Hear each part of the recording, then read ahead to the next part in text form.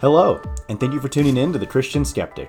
I'm your host, Sean Kerwin, and as always, it's my mission to take an honest look at our questions about Christianity through the lens of logic and reason. I'm not here to preach at you, just to start a conversation with you. I hope you enjoy the show.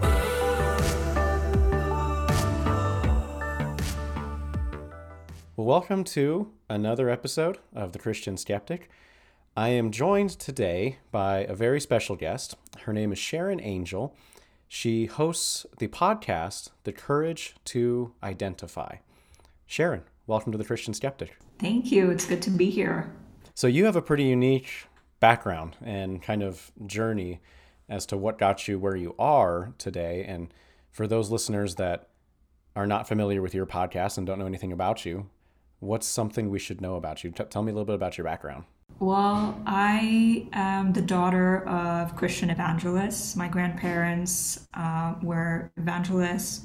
My parents are now evangelists. My brother, sister, they're all in the ministry space. So very well versed in the Christian religion, attended so many mission trips growing up, and used to be a child host, so hosting television shows back in India.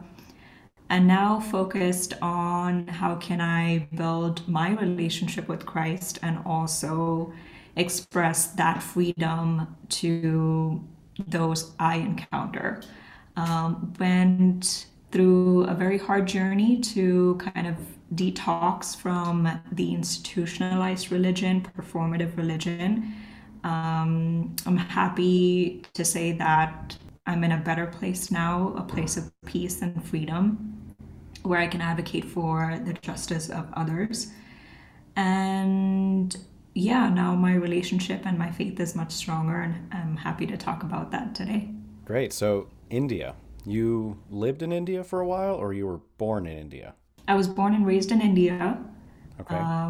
When I was there till high school, and then I moved to Canada for about three and a half years to start my bachelor's.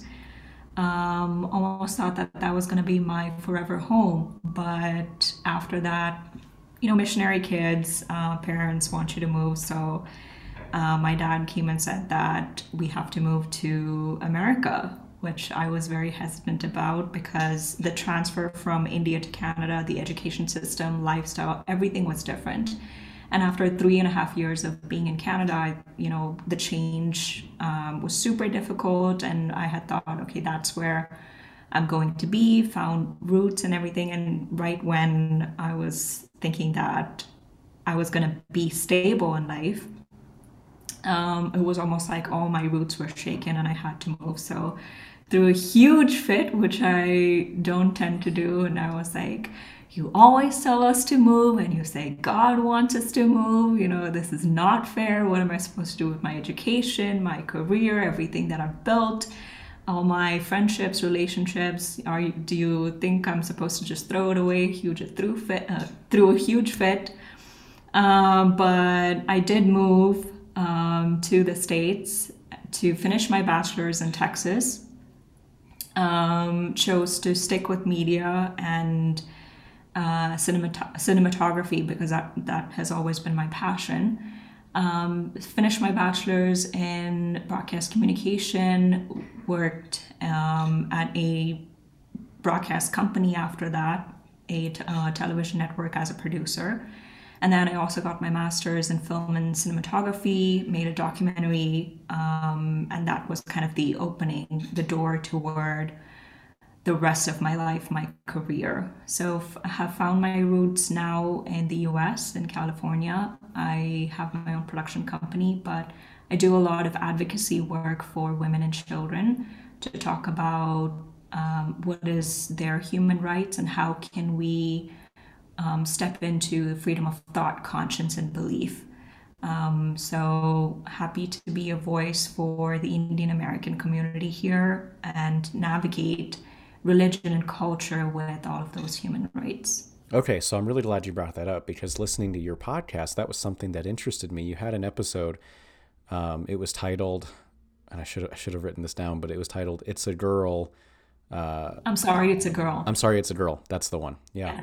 Where you talk about how the Indian culture and the Chinese culture a little bit. And so we have two cultures now that are, heavily influenced by Hinduism, which is also something I want to kind of talk about. Your move from a culture heavily influenced by Hinduism, and I'm not too familiar with Indian culture, but I believe Taoism as well is pretty prevalent out there. Um, yeah, a little bit of Buddhism and Muslim, Taoism, not that much, at least Okay. these past couple years, but yes, Hinduism. So yeah, so I want to get to that here in a little bit of your experience moving from a culture heavily influenced by Hinduism to the West. You're talking Canada, America, which is heavily influenced by Judeo-Christian ethics. But you brought up the women's rights thing and your episode on "I'm Sorry It's a Girl" and the abortion practices of women or female children in that culture. That really touched a nerve with you. Tell me a little bit about that. So for me personally, my parents have never kind of pushed me aside or treated me as you're a girl, so you're a liability. But in many ways, especially growing up in front of the camera, I started hosting when I was 10 years old. So my brother would also host television shows with me. And 10 years old, I really didn't know the workings of production per se. But then as I grew older, 14, 15, I had ideas. I had things that I wanted to bring to the television world in the Christian space, but I quickly saw that my ideas, my thoughts would be shut down, whereas with my brother, it would be encouraged. Now, I don't know if they were good or bad, but just the invite of let me encourage your thoughts and let me not encourage your thoughts. I think now thinking about it, I am positive that it's because I was female and that influences the culture. That influence comes from the culture itself because men are celebrated with the woman when she gets married or when she's given off to be married. There's a dowry that has to be given as she gets married. All of these cultural traditions, these rituals that has to be done because the woman is a liability. And that comes from the cultural idea that women, right from when they are born to when they have their first period, to when they get married, to when they bear a child, they're always a liability because either you're shelling out money or in the name of protecting them from society, you're spending a lot of time and energy compared to when you're raising a male child. And then also when they're giving birth to children, there is a demand that the women have to bear a male child.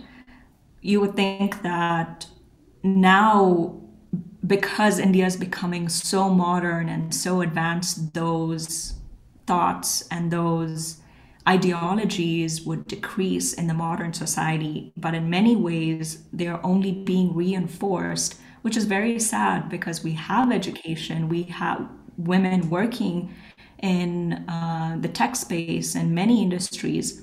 But when they come home, they have these restrictions to say that because you're a woman, you always will be, when you get married, you have to bear a child. So you have to take care of a family. You are the source of emotional care and physical care. So men are more available for promotions, to go on trips, to go on, work related things, whereas women, they have to always be at home. So they're always treated as subpar, subhuman. But I always work and I always try to say that we are in a generation, we are in a modern world where we cannot have a life without two incomes to have a peaceful family, a successful family, to support children, to have a decent life. The male and the female of the family needs to bring an income. Sometimes we end up working two jobs, we end up working three jobs.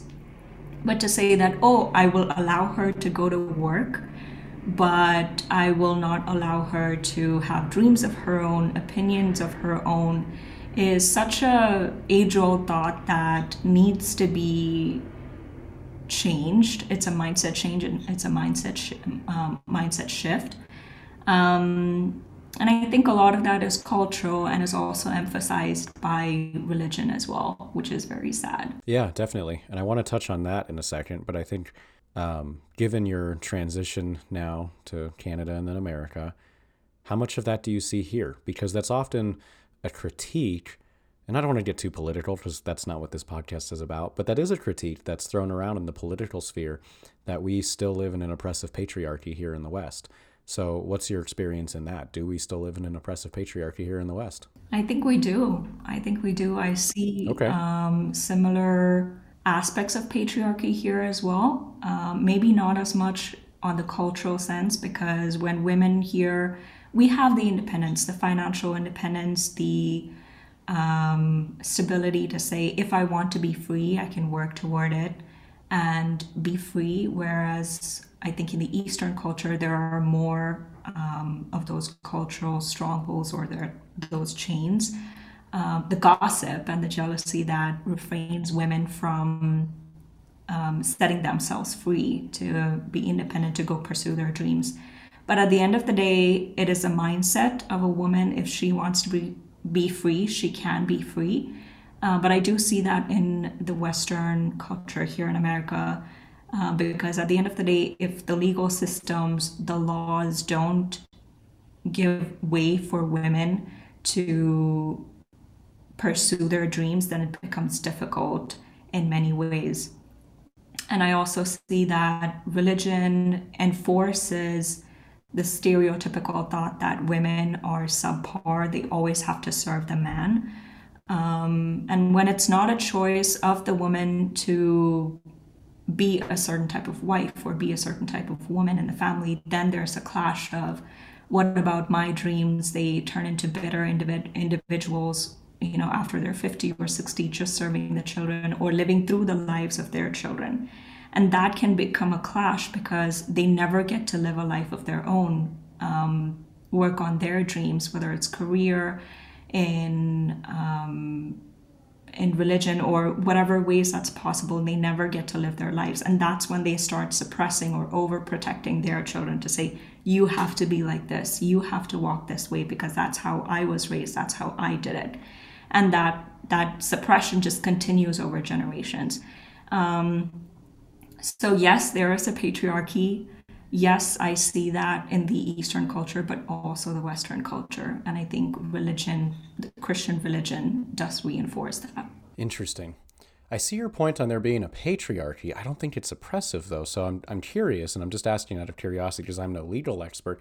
But you mentioned the laws here in the West help the patriarchy to oppress women. In what ways, or what laws specifically are oppressive towards women? One thing is, so when I think about the institution or the patriarchy, one thing is for the men to be following a certain aspect of the Constitution, which was relevant maybe years ago when the Constitution was written. But it's another thing for people to allow that to happen, the people around them.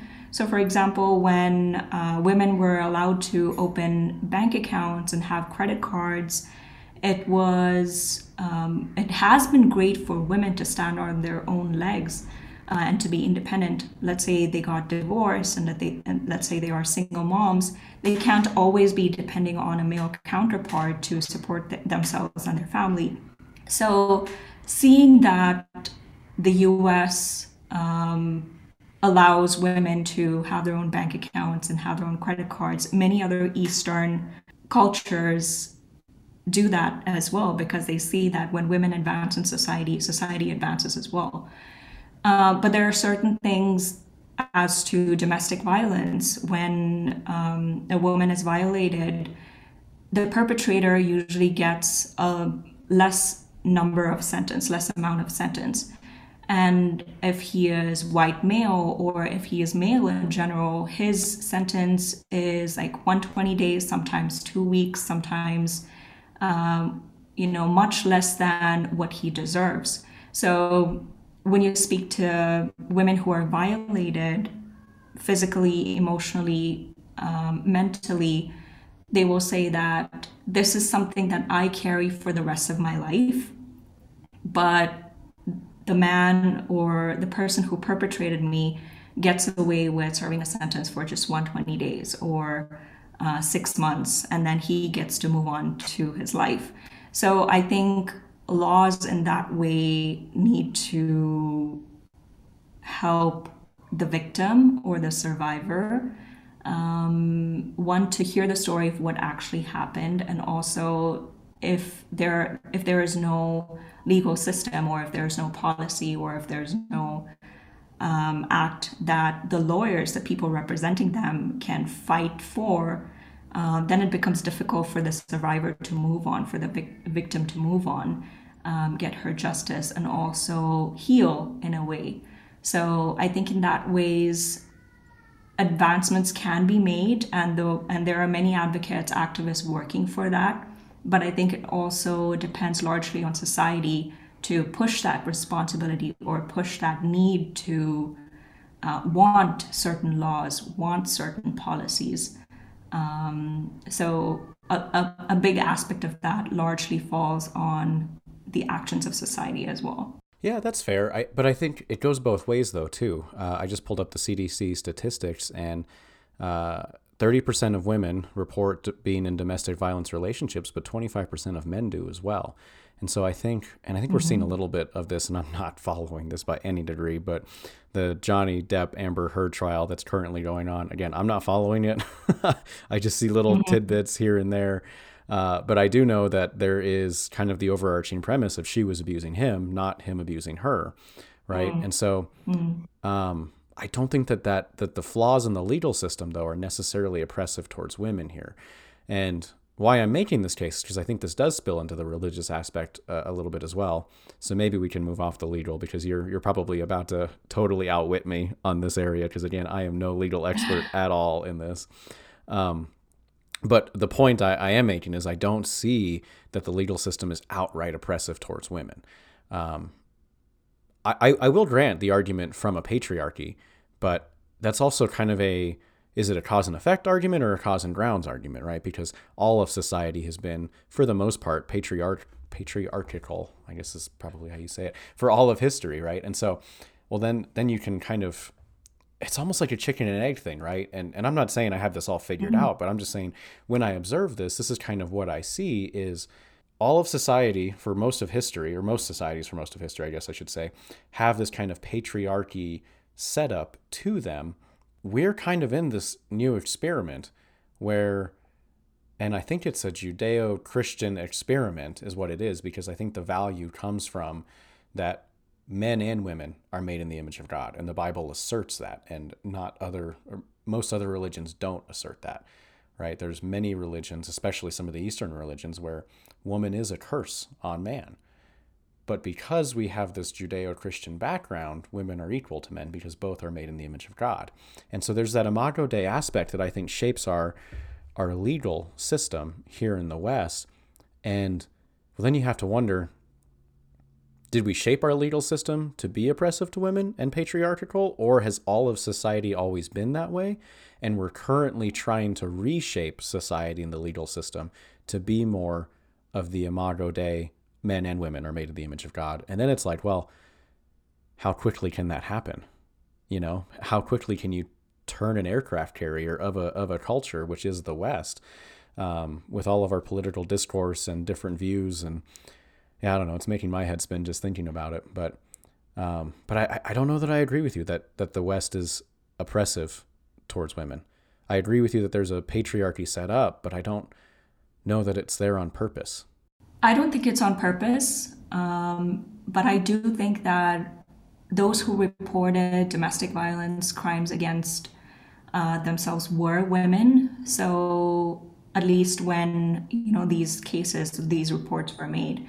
Now, obviously, men also get violated. I don't disagree with that, but if there's no, like, the reporting system, right? If there's no, I don't know the legal term for this, but if you can't report a certain case, to say this is exactly what happened. And if prosecutors don't have exact verbiage to fight for the victim in the courts, then it becomes difficult for the victim and the survivor to get justice, right? Then comes you have to create a false case, or you have to create a diversion as to, okay, this happened, so we need to get justice for this aspect. But then, like, you're not addressing the core aspect of what happened to the victim.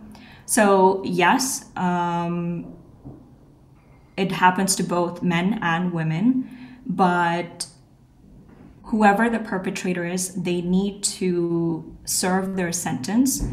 And it has to come from the angle of what did the victim go through, what did the survivor go through, and then get justice for the victim and survivor, rather than, of course, whoever did the wrong thing, whoever was a perpetrator.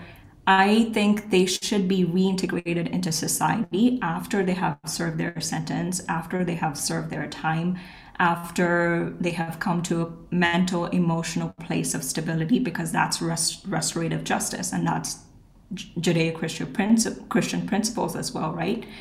There is life. Absolutely. There is second chance for anybody who does evil, anybody who does wrong. But then when it comes to the justice system, when we live in a society, when we live in a community, then we should also be looking at, these victims who have to live their life in shame and guilt. When this person gets to serve, 3 months and then is out and he gets to live his own life, who knows if he's going to do it again? Who knows if she's going to do it again? So it's harmful not only to that victim and survivor, but it's also harmful to somebody else who that person might do it again to, because he has not or she has not served their time. So I think it's a cycle. There are several aspects to it, and I think it will take years to perfect. And I'm not even sure if you can perfect this type of restorative justice, because our society is evolving fast. Modern technology, cybercrime was never a thing 20 years ago. Now it's so easy to attack people online. And who knows, with the advancement of Bitcoin and all of that technology, who knows what is going to happen. So I think the government and the ecosystem should be able to kind of lead that justice system. And I think there is a gap there. So yeah, that's what I think. Yeah, no argument there at all. I think you mentioned perfecting it. In some ways, I think we're moving the opposite direction of perfection with our legal system. And really, again, I'm not a legal expert, but my observation of the system is I think the people that hurt the most in the legal system is kids, especially when violent and all sorts of criminals are, like you said, being released back into society too early, or serving too short of a sentence, or the justice system fails in some way. It hurts their kids, because while men and women have somewhat of a voice in the social sphere, kids don't have any right now, and I think they're quickly losing it. And so I guess we'll transition there onto the religious side, because I know you have a lot to say about it, and I want to hear what you have to say, because I think you have some good insight here. But I've been playing with this theory about this, and so I want to run this by you and kind of see what you think about it. On the subject of pantheistic religions, one of the oldest pantheistic religions is the Mesopotamian religion, which is especially the Mesopotamian creation story. And I've been kind of mulling over the Genesis creation story and comparing this lately, but in the Mesopotamian creation story, there is this god, Marduk, who kills the goddess Tiamat, who was the kind of wicked witch of all the gods, if you will, kind of the evil queen who was ruling over the realm of the gods. And she's kind of represented by like a monster or some kind of like dragon-looking thing. And so Marduk kind of stands up as this god who is strong, who is knowledgeable, and can see everything. And he rises up among all the other gods and says, I'll kill Tiamat if you all submit to me afterwards and make me king of the gods. And so he does. He kills Tiamat, and then he opens her up, and from her remains, he creates the known world, is how the legend goes, right? And it's very different, obviously, from the Genesis story, in which the Genesis story, God speaks into the void of voids, right, and creates things, and he creates things for 6 days, and everything he creates is good, and then he creates man and says it's very good, right? And so the reason I've been playing with that is because in Thus Spoke Zarathustra, which is one of Friedrich Nietzsche's works, he has this parable of the death of God, and this madman's running around and trying to find God until someone finally grabs him and says, don't you know we've killed God, right? And it's this kind of philosophy that, and he was spot on when he said it, because he was looking at the Western culture, and he was around in the late 1800s in Germany, and of course he predicted the totalitarian movements and atheistic waves that would just rock Europe and Russia to the core decades later, right? Obviously, we know communism and the Nazi regime are responsible for millions and millions of deaths. But kind of the underlying philosophy in that is similar to the Mesopotamian creation story, because what Nietzsche says is we've killed God. What we're doing is we're trying to kill Christianity, but then we're also trying to use it, kind of like Marduk did with Tiamat. We kill God, and then we construct society out of his remains. And so that's kind of the idea I've been playing around with, is I think that that's where we're headed here in Western culture, right?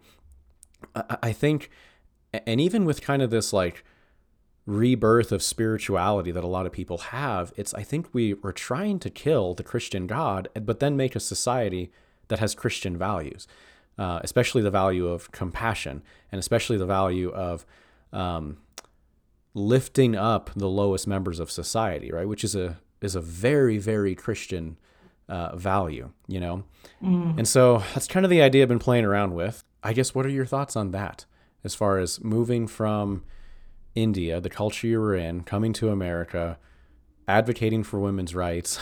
I know I'm asking a very big question right now. Yeah, the floor is yours. Okay, you've given me a lot there.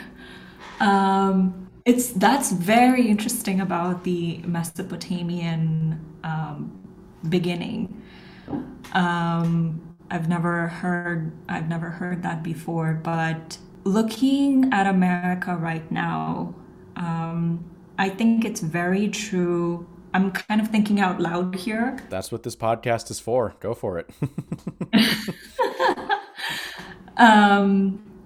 It's very true that most people are trying to redefine spirituality or redefine themselves by associating themselves to a certain aspect of spirituality, both religious and non-religious. Let me give you a little bit of my example per se, a little bit of my background as well. I did grow up in that, PK atmosphere. For me, it was evangelist kid. So I didn't really grow up in the church or anything, but listened to thousands and thousands of messages, attended so many events, went on so many mission trips. So after a certain point, it just becomes redundant, right? You go on stage, you go sing, you go do worship. It all becomes same. And I think, to be very fair, honest, and transparent, I lost my loyalty to Christ. And that kind of turned into loyalty to people, the schedule, agenda, how things must run.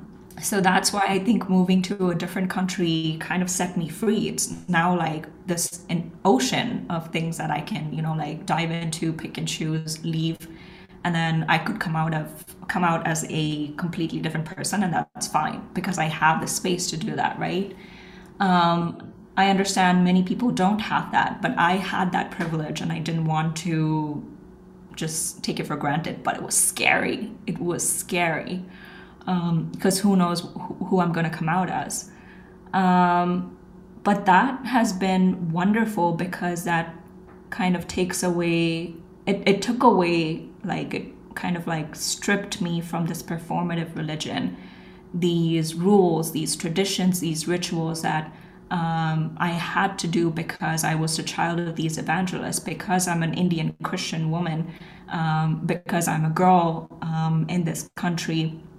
It stripped me from all of these must do and should do things to force me to have a relationship with Christ because I knew at that point that if I did not have a relationship with God, then I am just going to sink and become this blob of nothing. And I don't know where that came from. And I think that now, trying to think about it, that was my gut feeling, that was my conscience, because that was the core of who I was. And that was one thing that I could not give up. Now, on top of that, were all of these performative layers? Yes. So, my biggest thing was to kind of distance myself, divorce myself from all of these rituals, traditions, culture that was hurting me or blocking me, stopping me from finding who this God is, who this creator is. Who is this God who says, I will neither slumber nor sleep? Who is this God who says that I will renew your mind? What does that mean? What does rebirth mean? What does salvation mean? I had to kind of go into all of that and find out for myself. And then coming out of all of that now, I don't find the need to go to a certain institution, to a certain place of worship every week. That's not what defines my faith. I don't need to like perform in front of an audience. I don't find the need to be a certain person in front of a large audience, because at the end of the day, I'm not even serving Christ with that. So, but in many ways, I've become confident. I feel like I've become closer with God, and I understand God in a much more larger way and in a much more simpler way, which I think everybody must have. So the downfall of that is also I see the negative parts of the religion. I see that reading the Old Testament, I think the Bible is not PG. The Bible is not PG the way that I was raised to read, or the way that I was raised to see the Bible as, or see the work of the Bible as. The Old Testament is so violent, and that is all, it's also a reflection of our God, like when you say he's a jealous God, I'm like, yes, he is. And then you come to the New Testament with Jesus, is like he's a God of grace. But then the apostles, the letters from Paul, kind of Which there's a lot of violence there too. God kills his son in the first four books of the New Testament. So. Yeah, yeah. And then there is that kind of reinstitutionalizing the faith of brothers, when you go to church, when you go to the place of worship, observe these things. Treat women this way, treat slaves this way, treat your children this way. And then after the New Testament, today we're living in the time of the Spirit, the Holy Spirit, right?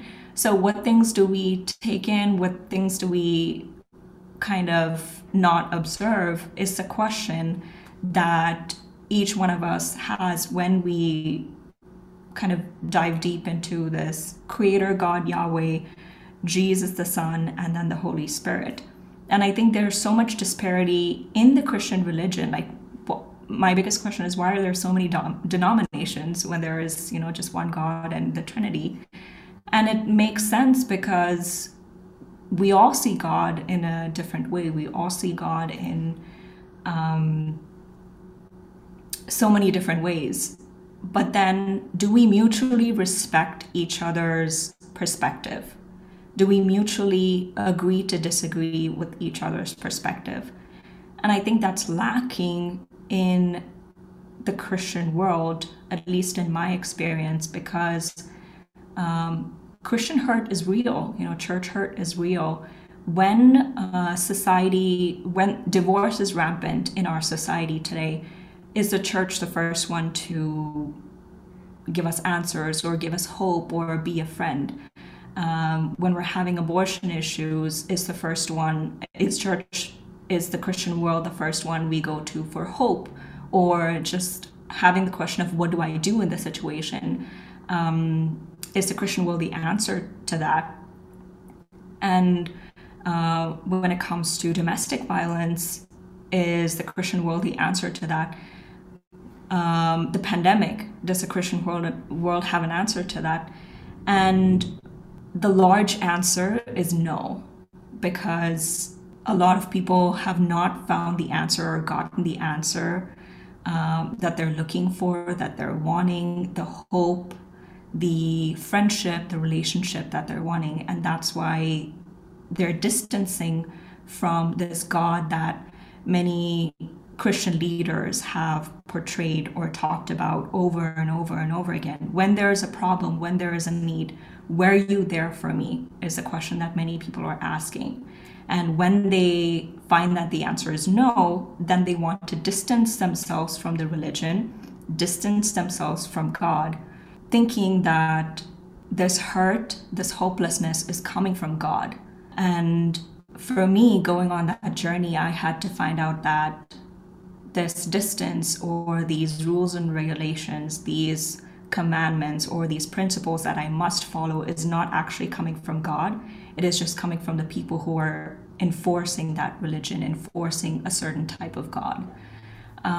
So it takes a lot to reflect. I think number one, realize that we have been following a religion or we have been following a institution that was put to us or given to us by somebody's perspective. So we've been looking at this God through someone else's eyes, someone's lens. And the moment we realize that this is not right, our gut tells us that something's off, there's a red flag there, then we tend to abandon all faith in God. We tend to abandon all faith in religion and go maybe like the opposite direction, or not tend to trust any God or tend to go on this journey of finding another faith at all. And that's when the hurt becomes very real. People contemplate suicide, think about depression, go into depression, and just act out very abnormally. And this is real, right? This is happening today in our culture. But then I think the biggest thing that will help is ask yourself, is it the God who hurt you? Or is it the people representing this institution who hurt you? And if you have that hurt, have you tried to find healing? Do some critical thinking, do some soul searching. Okay, what does God actually say? Maybe try to read the Bible again without external interpretation, without external help at all, and then decide for yourself, do you still want to follow this God? Do you still want to be in this faith? And I think the decision you make after that will say a lot about who you are and will kind of reshape your identity for the better. Yeah, well, you bring up a lot of very interesting points. I don't know if I answered your question at No, all, I but definitely think, okay, so I think you did in a way, because I think where I was going with it is you have kind of like two fundamental choices in front of you. It's Marduk, Tiamat, Friedrich Nietzsche kill God and then try to construct everything out of his remains, or it's Genesis, walk with God, or at least try to walk with God again, right? Because in a way, the rest of the Bible is all of humanity's attempt to go back to the Garden of Eden. And the death and resurrection of Jesus opens the door back to Eden. But it's not a perfect Eden this side of eternity, right? The perfect Eden, biblically speaking, is that face-to-face encounter with God we'll have in heaven. And so we're left with two choices then, right? And I think you described it very well, in that you've made and you're consciously making the choice to try to walk with God again as much as one can on this side of eternity, right? And that's always so funny too, when I think when Christians say the Bible is inerrant, right? It has no error in it. I don't think that's true. Number one, I find errors in the Bible, but I think that makes it more holy, not less holy. Because it's like, how can any of us say that we actually have this all figured out? yeah. You know, believing what I believe, it's very much so going to be the case that I'm going to get to heaven, stand before Jesus, and realize half of my theology was incorrect because I interpreted it wrong, right? Yeah. But it doesn't make the gospel any less true, and it doesn't make the interpretation of the grace of the cross covering our sins and the power of the resurrection any less Yeah. powerful, any less the reason for salvation and justification, right?